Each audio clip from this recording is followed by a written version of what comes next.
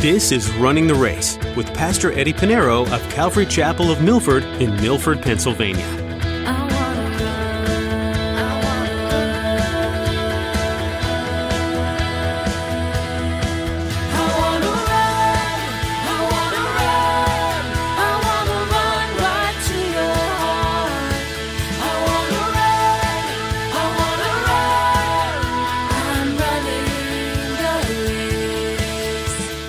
We need to trust in God in not some of the things, but all things.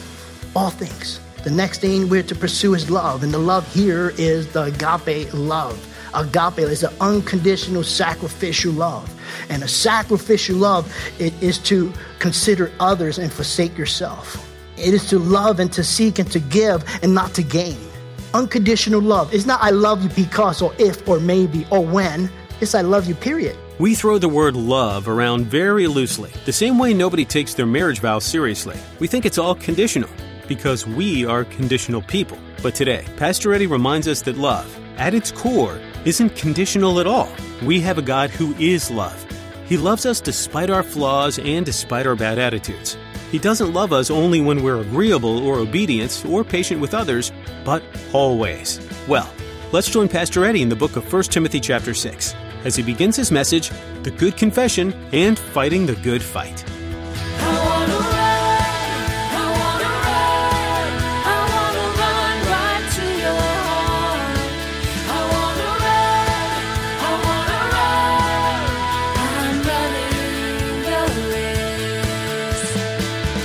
The closing of Paul's first letter to Timothy in chapter 6, we're going to look at verses 11 through 21. And so let us read the passage before us in verses 11 through 21. Paul writes in verse 11, he says this, "But you, O man of God, flee these things and pursue righteousness, godliness, faith, love, patience, gentleness.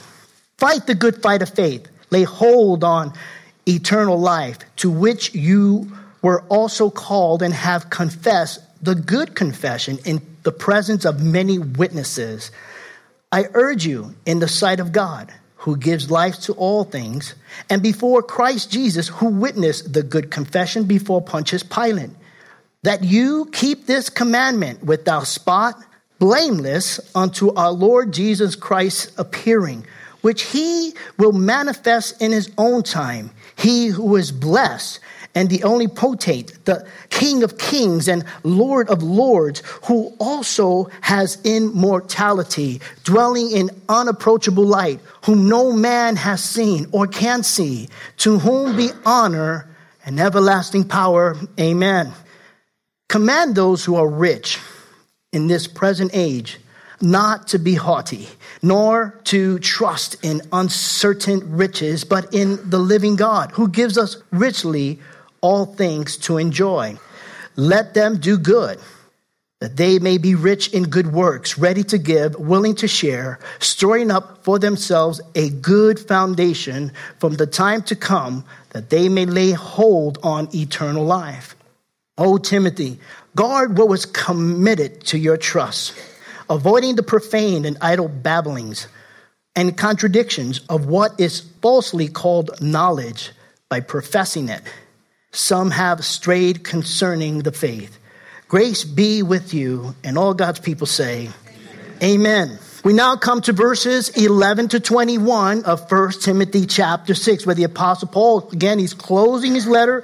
He's giving Timothy his final instructions to Timothy as a pastor, but also 1 Timothy is a letter for pastors, elders, deacons, and also the church, all of us. But we see that all that Paul has encouraged Timothy, it's also applicable for us as believers in Jesus Christ.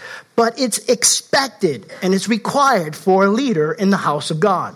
And so we're going to break this down. In verses 11 through 16, Paul commands Timothy to fight the good fight of faith. And in verses 17 through 19, Paul commands those who are wealthy in the church to, he's going to give a commandment. And believe it or not, there are wealthy people in church. In verses 20 to 21, Paul will end his letter with a warning to guard the faith. Well, we read our text. Let us now study it verse by verse. Let's look at verse 11. Verse 11, Paul begins by saying, but you, O man of God. But you, O man of God. Paul now turns his attention directly to Pastor Timothy. Timothy is a young man. He's a young pastor in the church. He's now addressing him directly. He said, but you, Timothy. But you, in contrast to what he has spoken back in verses 3 through 5. In verses 3 to 5, he's addressing the false teachers, you remember. Now, but you're not a false teacher.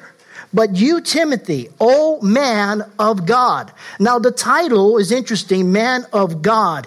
It was often used, that title was used in the Old Testament. In the Old Testament, it was used, as a matter of fact, 76 times, man of God. Man of God, pointing to the prophets or those who had godlike behavior. So, man of God is mentioned 76 times, including to describe a great man of God like Moses, Elijah, and also Samuel, just to name a few. They were called man of God. Now, there is an opposite of a man of God we find in the scriptures, and that is the man of sin. The man of sin. You've heard. Who's the man of sin? The Antichrist. We see that in 2 Thessalonians chapter 2, verse 3, where it says, let no one deceive you by any means, for that day will not come unless the falling away comes first, and the man of sin is revealed, the son of perdition. That's speaking of a time after the rapture of the church, when the church is no longer here, the great tribulation, the judgment of God begins, and the Antichrist will be revealed. He's called the man of sin. And so, again, although this letter is addressed to leaders and pastors, elders, a pastor like Timothy, and for pastors today, it is applicable for us. And I know that even though Paul mentions man of God here, you find it's only mentioned twice in the New Testament. Man of God is only mentioned twice, 76 times in the Old Testament, twice in the New Testament. Here in 1 Timothy chapter 6, verse 11, and the second time, he uses the title man of God a little bit freely. It's not only speaking to a man, speaking of a man, but it's speaking men, humanity in general. How do we know that? Well, when the second time that it appears, the title is in 2 Timothy chapter 3, verses 16 to 17. And this is what Paul wrote. He said, all scripture is given by inspiration of God, and is profitable for doctrine, for reproof, for correction, for instruction in righteousness, that here it is, the man of God may be complete, thoroughly equipped for every good work. Now we know this is used freely because this applies to every single one of us. We depend on the scriptures of God, and we believe that it's inspired by God, written by man, but we know it's inspired by God. How do we know that?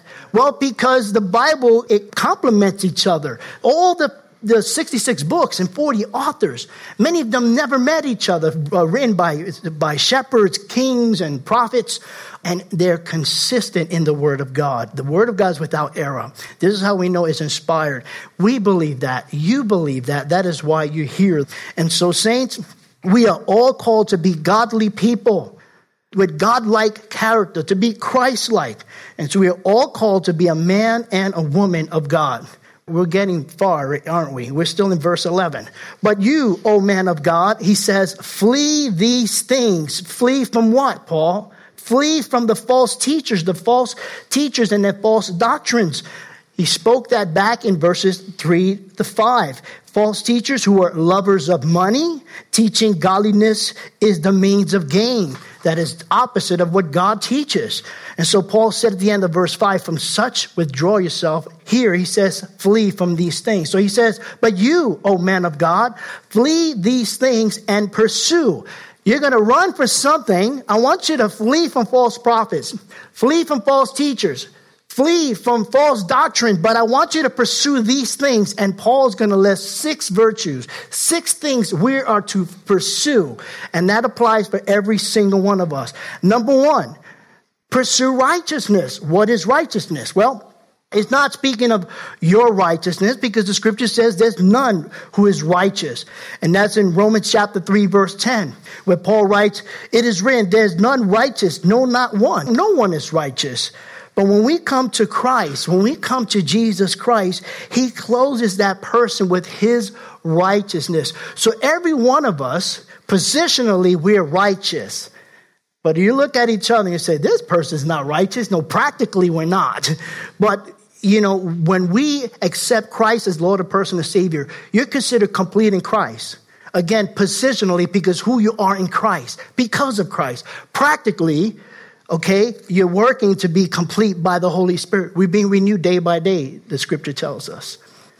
And so you and I, when we came to Christ, he clothed us with righteousness. Look what the prophet Isaiah said.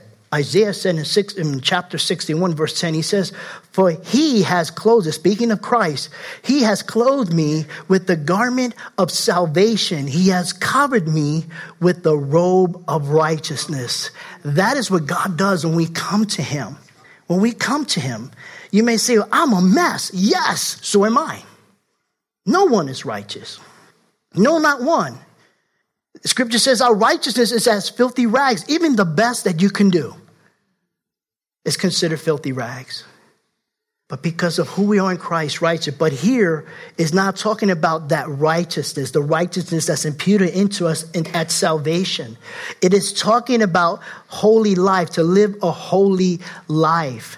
Be righteous. In other words, the man and woman of God is known for doing what is right, biblically right. So the man of God and the woman of God are to pursue righteousness, number one. Second thing we're to pursue is godliness. While righteousness looks at the outward behavior, we could see someone if they're being righteous, if you will. We don't know their heart. Only God knows their heart. But technically, we do know their heart, because the Bible says the heart is corrupt. Who can know it? People say, well, you don't know my heart. I know your heart. It's just like my heart. It's corrupt. Who can know it? Yes, we have Christ, but it's being renewed day by day. The heart is wicked. That's why, Jesus says that the flesh is weak, but the spirit is willing. And it's something we need to work at every day. Righteousness deals with the outward behavior, while godliness deals with the inward, the attitude, the motives. You see, God knows the motives. God knows the motive of everyone's heart. Yeah, I may not know, according to the scriptures, yes, your heart is corrupted, but I don't know your motives. We don't know each other's motives. That's why we need to be careful not to judge. That's why Jesus said, hey, before you judge, take that speck, that telephone pole out of your eye before you judge someone else. Okay, and it's a judgment of, speaking of judgment of fruit, there is a judgment, which is a righteous judgment. So people say, oh, you shouldn't judge. No, there is a judgment unto righteousness. There's a righteous judgment. But don't judge in the sense of condemning that person, judging them by what they did, they're going to hell for that. That is a bad judge. Judgment unto condemnation is what Jesus is talking about. And we need to realize that when we start judging, that, hey, the stones are going to drop.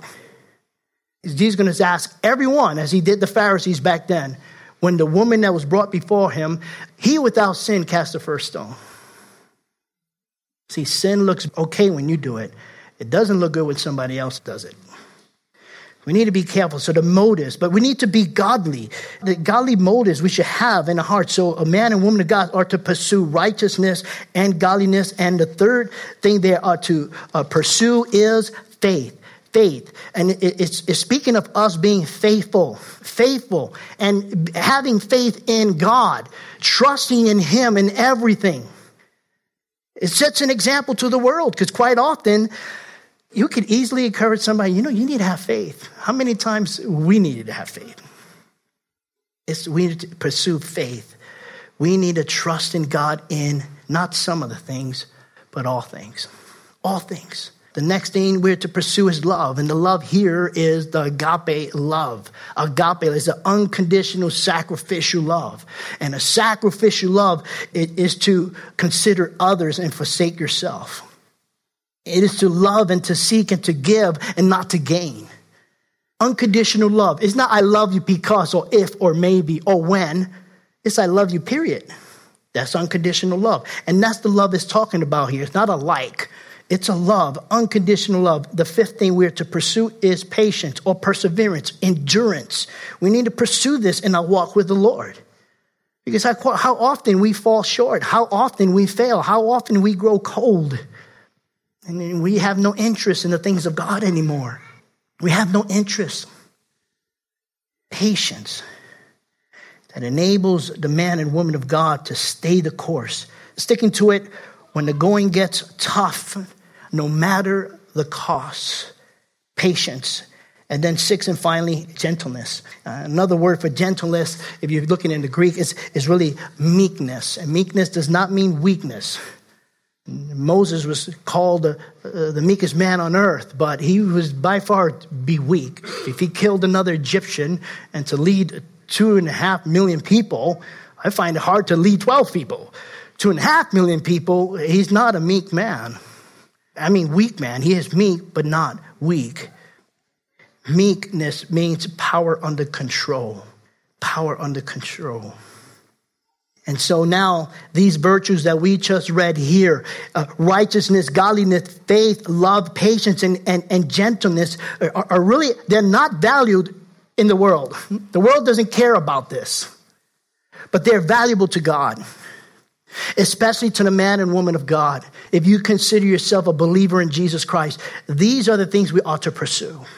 So it's not only for leaders. It's not only for pastors, for each and every one of us.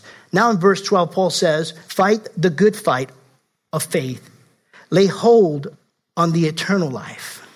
Now, a man and a woman of God, we are to fight the good fight of faith. And Paul is not promoting violence here. He's not speaking of a physical fight, but obviously there's a spiritual fight. We forget that there is a fight spiritually. We forget that we need to build ourselves strong spiritually in order to be able to fight spiritually. That's quite often we lose because we're not seeking the Lord. We're not spending time in devotion. We're not spending time in His Word and in prayer. So we get weak. He's not talking about a physical carnal fight, but a spiritual one. Now, the first word for fight, you see fight mentioned twice here, fight, the good fight of faith. The first word for fight here is slightly different than the second. And the word here in the Greek is agonizomai. Agonizomai, and it means, we can almost say it in English, agonize. Agonize is to contend, to struggle with agony, difficulties, and danger. And that's the kind of fight we're to have spiritually, okay?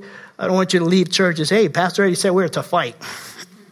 Many times there are a lot of false teachers, cults, that would take the word of God out of context and not understanding what it's speaking of.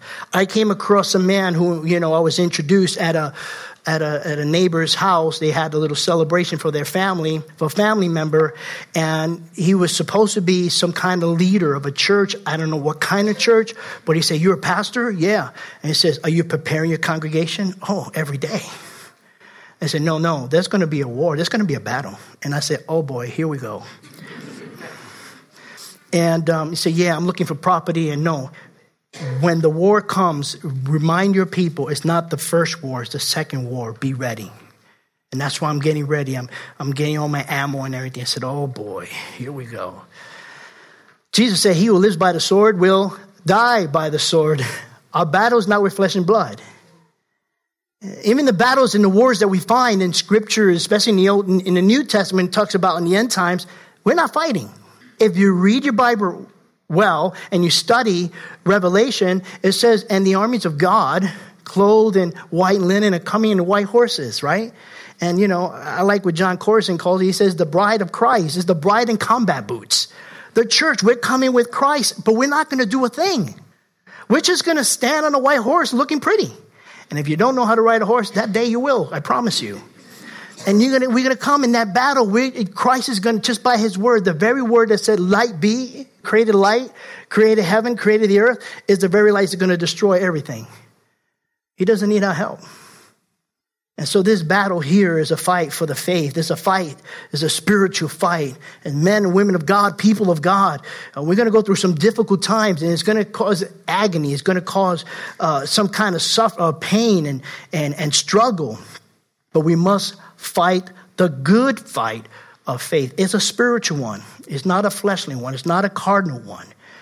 And this is what Paul writes in Ephesians chapter 6, verse 12. He says, "For we do not wrestle against flesh and blood, but against principalities, against powers, against the rulers of the darkness of this age, against spiritual hosts of wickedness in the heavenly places."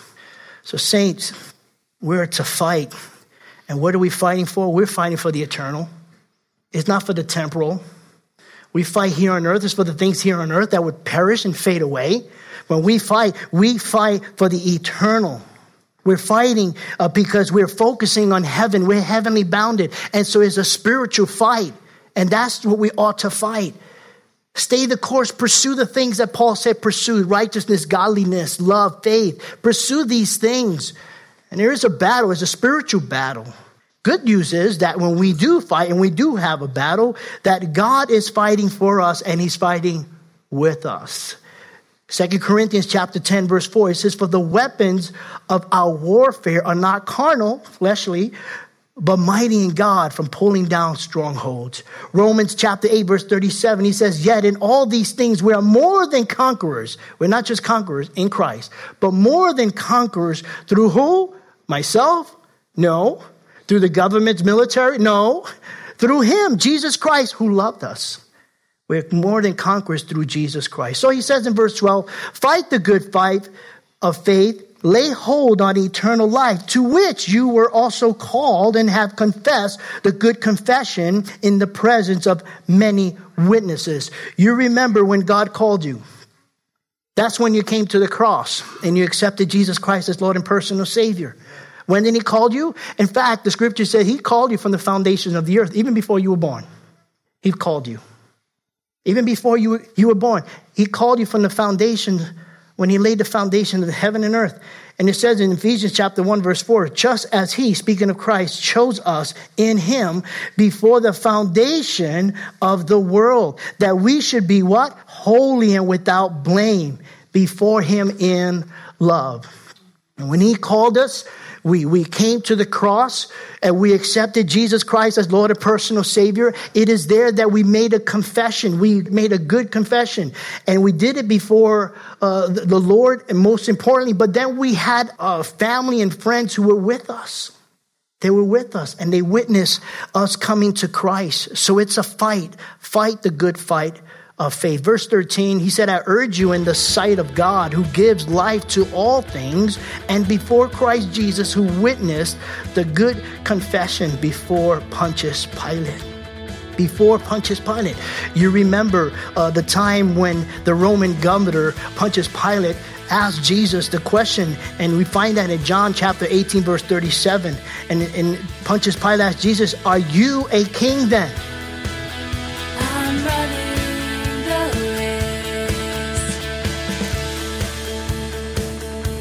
The book of 1 Timothy is encouraging and inspiring, from one well-seasoned missionary to another. The Apostle Paul wrote to Timothy, spurring a younger pastor on to great things. Isn't it great to live life in community with others so that you can mutually encourage others you're walking alongside? Even though Paul and Timothy weren't in the same area very often, these letters kept them united in the cause of Christ. We hope that you have this type of uniting with other believers. If you don't, we'd like you to know how to connect with us here. Go to our website at runningtheraceradio.com to learn more about the church that supports this ministry. At Calvary Chapel of Milford, we'd love to meet you this weekend and join with you in being part of a church family. Worshiping God and studying His Word together is something that should be done in community. To find out more, once again, our website is runningtheraceradio.com. We pray that Pastor Eddie's message on running the race has been helpful for you today.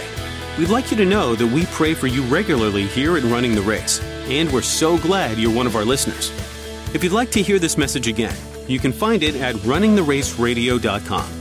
While you're there, feel free to listen to other messages from this series, or download them to take with you on the go. Again, that website is runningtheraceradio.com. That's all we have for today. But join us again for more as Pastor Eddie teaches from 1 Timothy on running the race.